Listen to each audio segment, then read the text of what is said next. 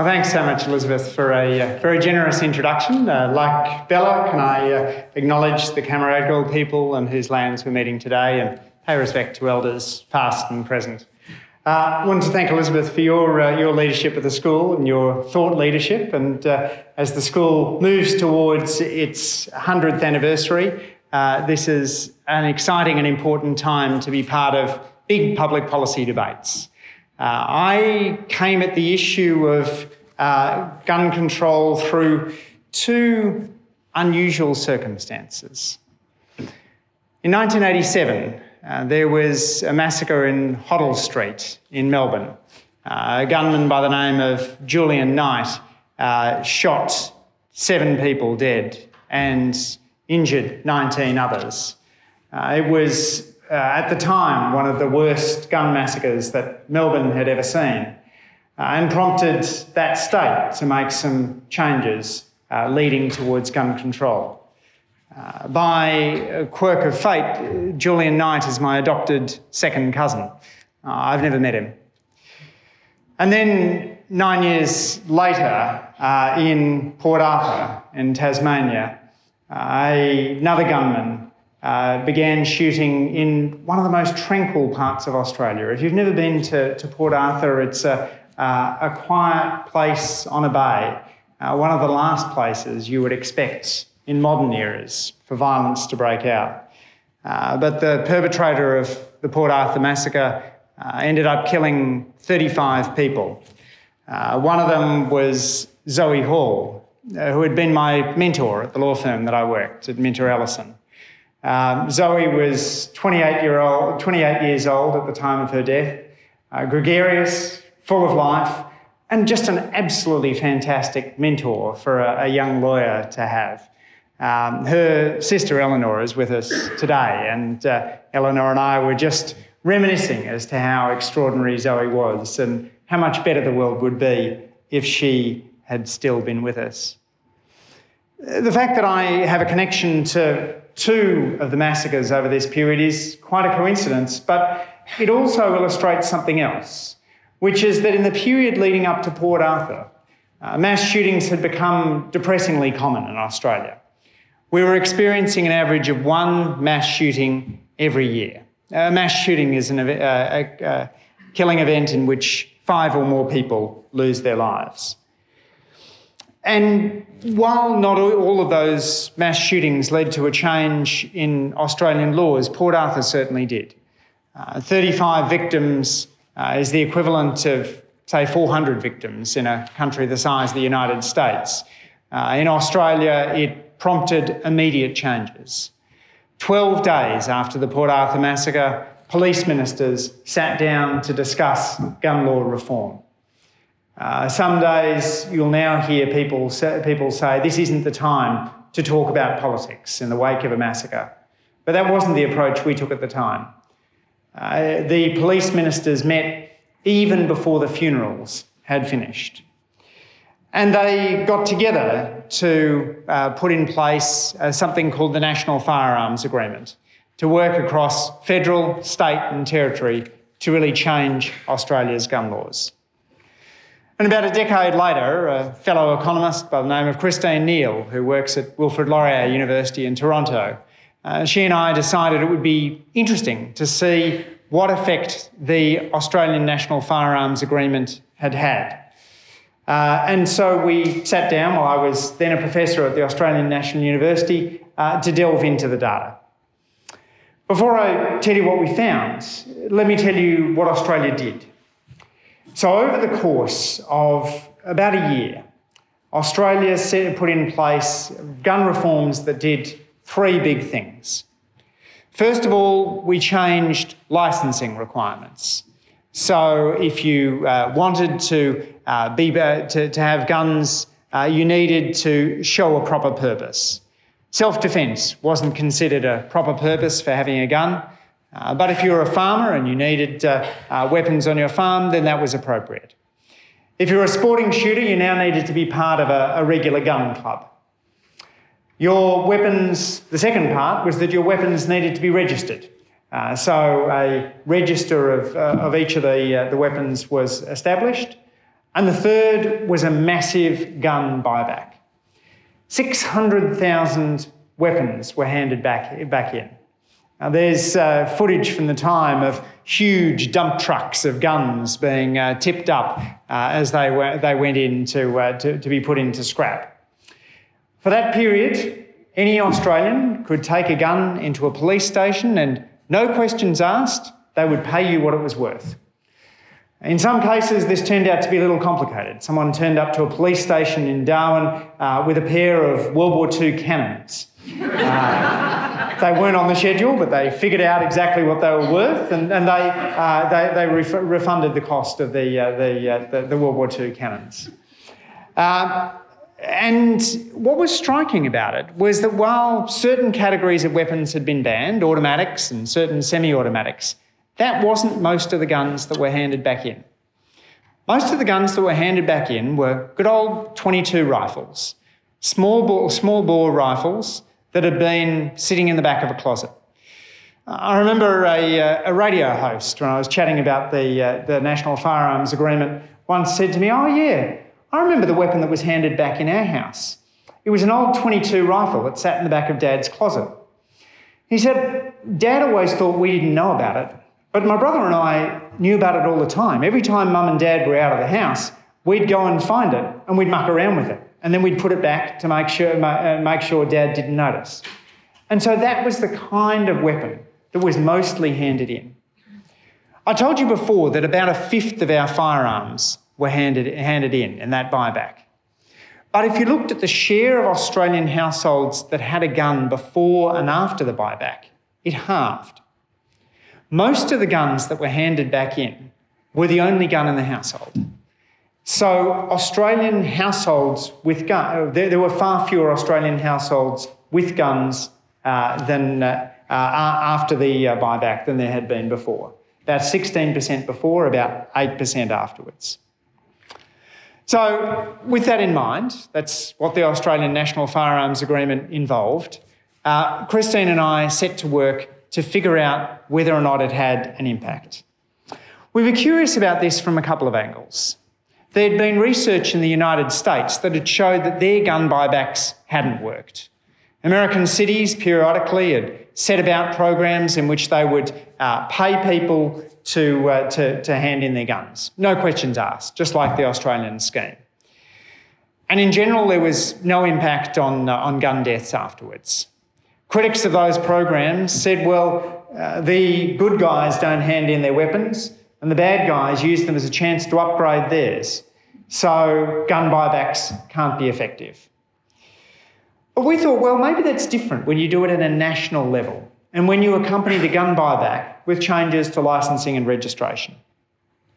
There are also some studies that have looked at the Australian gun buyback, which we didn't think were particularly persuasive. One which was done by some people who worked explicitly with the gun lobby had used an econometric technique where basically they would have said that the gun buyback had no impact unless the rate of gun deaths in Australia had gone negative. Since we can't actually have negative gun deaths, they were guaranteeing, by the way in which they'd constructed their study, to be able to say at the end that the gun buyback didn't work. So we took two approaches to it. First of all, we said, well, let's look at the trend in gun deaths and let's look at what happened after the National Firearms Agreement. It's called time series analysis. And then we said, well, maybe there's a better way of getting at it. Australia's got 8 states and territories and they all had different numbers of guns handed back. So maybe we can look at whether places in Australia where more guns were handed back saw a differential change in gun deaths afterwards. This is called panel data analysis. And it turned out that both our methods produced pretty similar results. So what I'll tell you now comes from both studies, but two approaches took us to the same result, which gives us a little more confidence that we got the right answer. First of all, there's mass shootings. I told you earlier that Australia had been experiencing a tragic mass shooting event on average once a year in the decade leading up to Port Arthur. In the decade after Port Arthur, there wasn't a single mass shooting. That could be chance, but the odds of it just being luck are less than 1 in 100. And then we looked at homicides. What happened to the gun murder rate? We saw that fell substantially. And when we looked at whether people had simply moved to other ways of committing homicides, such as moving from guns to knives, we didn't find any evidence of that. It seemed that lives were truly being saved. Next, we turned to suicides. And there we found the same thing. We found that gun suicides had fallen, and there didn't appear to be any evidence of method substitution. Guns are a tragically straightforward way of taking your own life. And to the extent that people moved to other methods of attempting to take their own life, those methods were less effective, which meant people were more likely to fail and then to be able to seek the help that they need. One example of the cross-state effect I talked to you about before. Tasmania, the place where the Port Arthur massacre took place, saw the most guns per person handed back in. And it saw the biggest drop in gun suicides. The ACT, the jurisdiction I'm from, had relatively few guns per capita handed back in, probably because the gun ownership rate wasn't very high beforehand. And it had the smallest drop in the gun suicide rate. So that made Christine and I particularly confident that what we were finding was something causal. So then we put together the results of the gun homicide and gun suicide findings, and we estimated that the Australian National Firearms Agreement saved something in the order of 200 lives per year. Now, people had said when we put it in place, well, this is a very expensive program. Remember, we weren't paying some discounted value. We were paying the actual value of the firearms that came in. And the cost of that program, the one-off cost, was $500 million. It was so large we actually had a tax levy in place in order to raise the money to pay for it. And so people worried that there wouldn't be a big enough benefit to pay for it. But one way of working out the benefit of the National Firearms Agreement is to use what economists call the value of a statistical life. This is the idea that when we're making public health decisions, we need some sort of metric to work out how much to invest in life-saving technologies. And so economists have looked at things like how much people would pay for cars with airbags before airbags were compulsory, or how much workers' compensation insurance costs. And we aggregate that together and we work out a value of a statistical life, what we as a community have been willing to pay to avert a death. That figure at the time was something in the order of $2.5 to $5 million. So if you look at the 200 lives saved, multiply that by 2.5 by 5 million. I know you're ahead of me, you've done this already. You get a number of somewhere between 500 million and $1 billion in value to the community every year. And that's more than the one-off cost. In other words, in 1 year of the National Firearms Agreement and the gun buyback, we put in place a program that repays itself to the community its cost every year in the nearly 25 years since the National Firearms Agreement was put in place. But there's something else that's curious about it. The National Firearms Agreement was put in place in order to stop mass shootings. And as you've heard, it did that extraordinarily effectively. But actually, mass shootings are quite an uncommon form of gun death. The person who is most likely to kill you with a gun is yourself. Gun suicides are the most common form of gun deaths. After that isn't stranger killings, it's killings by somebody who knew the victim. And you can think of that often as being family violence gone tragic. And then behind that is stranger killings. So a policy that was designed to avert mass shootings and homicides actually ended up being one of the best suicide prevention programs Australia has ever put in place. So the lesson to that is sometimes policies can have wonderful, unexpected benefits. Australians gun advocates in Australia had argued at the time that if you had a National Firearms Agreement, that the good guys wouldn't be able to protect themselves against the bad guys. It's this kind of a Dirty Harry fantasy, that the only person who can protect against someone with a gun is another person with a gun. And what it forgets is that so often violence is a spur-of-the-moment thing. It's a spousal killing, or it's a brawl between people who might call themselves mates that just gets out of control. Studies that have looked at crime often find that within minutes the perpetrator is saying, "What did I do? How did this happen?" With a gun, that's tragically irreversible. If someone gets in a fist fight, far more often it's reversible. And that's why overall, and not only Christine in my studies, but plenty of other research in the United States finds something simple. More guns, more crime. Communities with more weapons tend to have higher rates of crime. One of the examples of this is the movement to so-called stand your ground laws, which allow people who would otherwise have to retreat in the face of somebody who'd broken into their house to stand up and shoot somebody who's come into their houses. These laws were put in place by people who said, well, your home is your castle. You have a right to defend your home. But when researchers have gone back and looked at the effect of these so-called stand your ground laws, it turns out that they increase deaths. And then they go a little further and they say, who is more likely to die in this? Is it the person who breaks into the house or the homeowner? And it turns out to be the homeowner. It turns out that stand your ground laws increase deaths of the person who is attempting to stand their ground. So that's the economics of gun laws. That's how we understand the impact of gun reform on gun deaths in this critical public health issue. But then equally interesting to me, as somebody who's been a politician now for 10 years, is the politics of reform and how the Australian story might serve as a lesson for other places. The gun law changes that were put in place were put in place just after John Howard had won the 1996 election.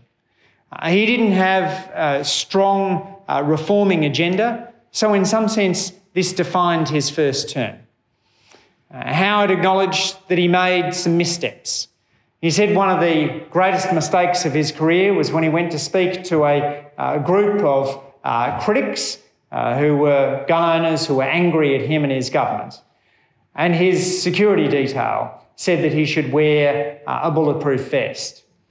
In photographs taken from behind, you can see the bulletproof vest riding up on his shoulders.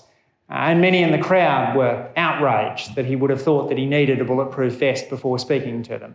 Howard said he should have gone out without the bulletproof vest, which you've got to say is clearly right in hindsight.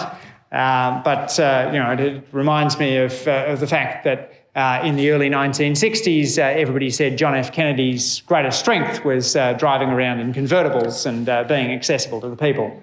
So Howard's decision is not necessarily wrong before he made it. But it shaped John Howard's legacy. Howard was proud of his government's willingness to pay a political price to do something that was right. Tim Fischer, who was then the National Party leader and who passed away last year, told me that he was also proud of taking that difficult message to some of the rural constituencies. They paid a political price. Fischer lost seats to One Nation, which used gun reform as an issue to campaign against the government at the time. But he was always incredibly proud of what he did. And both of them, looking back at their careers, saw this unexpected change that they made, which they never entered politics for, as being one of their great legacies. There's issues for Australia today. There's a risk that we could backslide on some of the National Firearms Agreement changes that were put in place as we get a sense of complacency as we forget the Australia that had an average of one mass shooting a year in the lead up to Port Arthur. There's now new challenges that technology has thrown up in the form of 3D printed guns. The risk that someone who wants to acquire a weapon might actually be able to produce it in their own home using plans available on the internet. And there's a curious quirk of the way in which the National Firearms Agreement was put in place. Remember I told you before that if you needed to be a sporting shooter, then you would now, under the National Firearms Agreement, be required to sign up to a gun club. Well, that meant that gun clubs got a whole lot more revenue. And in some cases, they used that to upgrade their facilities, but in other cases, they used it to feed back in to candidates who opposed gun law reform.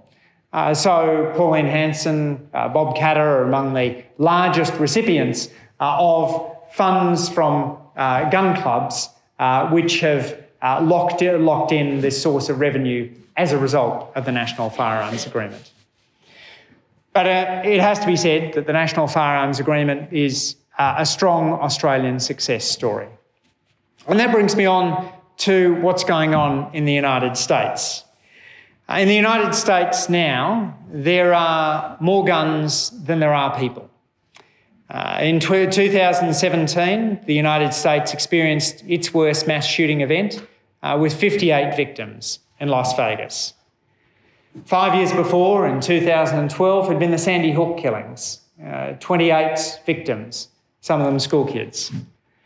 My friends who live in the United States talk about the fact that active shooter drills are a regular thing in which teachers will have to talk with kids about what they would do if there was a shooter on the school premises, where they'd retreat to, how they'd hide, how they'd stay quiet, when they'd try and run for help, what they'd do if the person came into the room.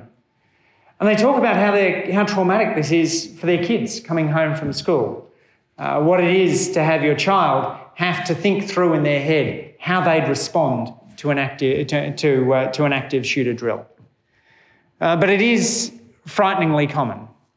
On an average day in the United States, 109 people will lose their lives to gun deaths. 109 every day.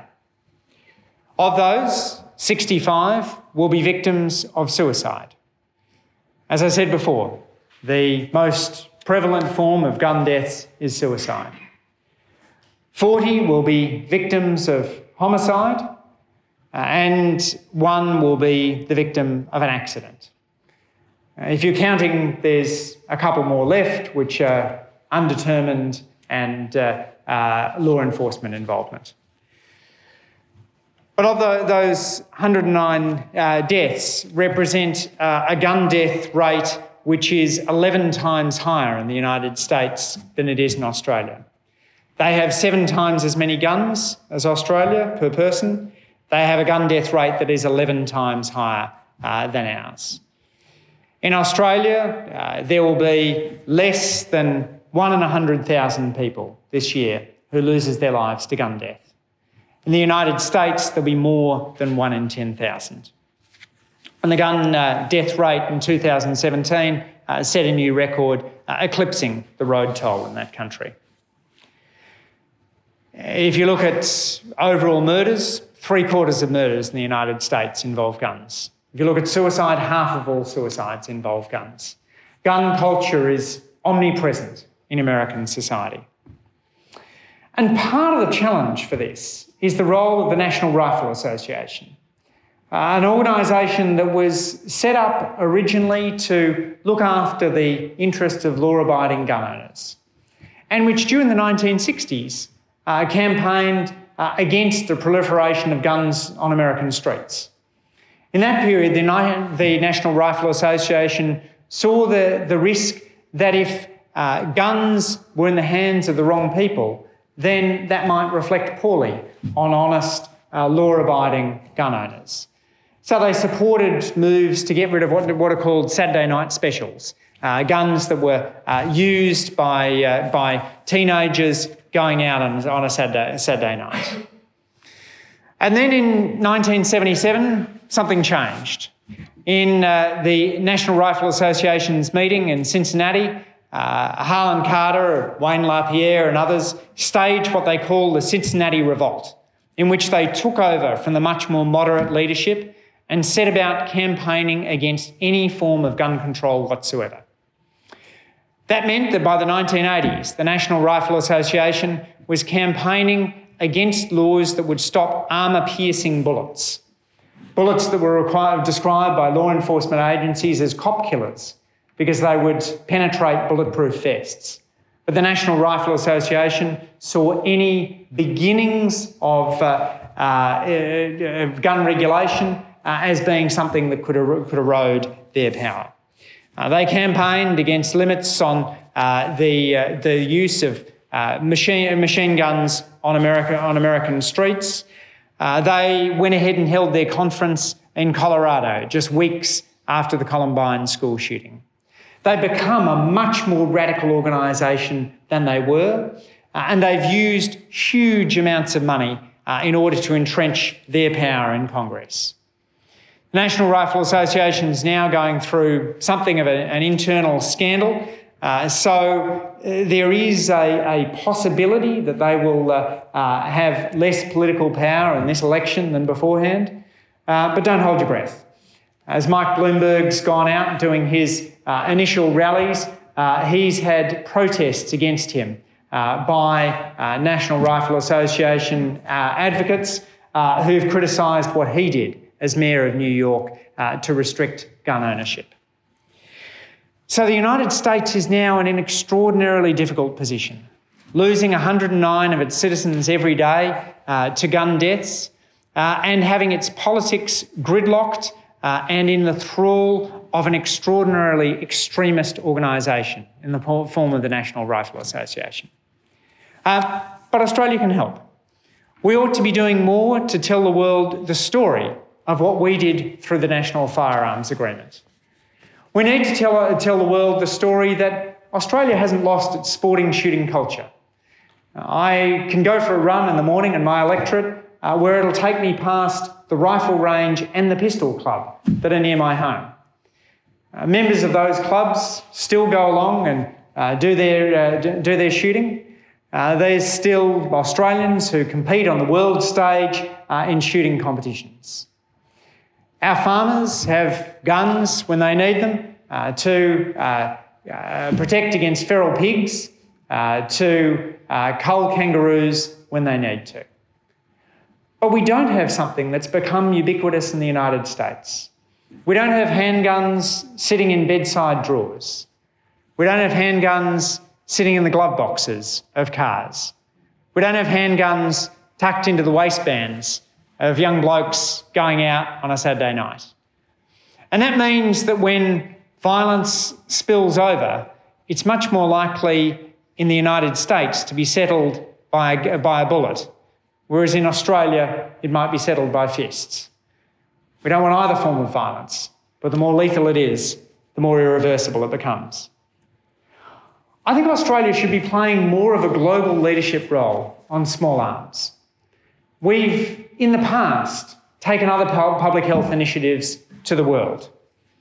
When the HIV/AIDS crisis struck, Australia was one of the first to tackle it through a public health initiative, which ensured that the AIDS epidemic was much more quickly brought under control in Australia than in other countries.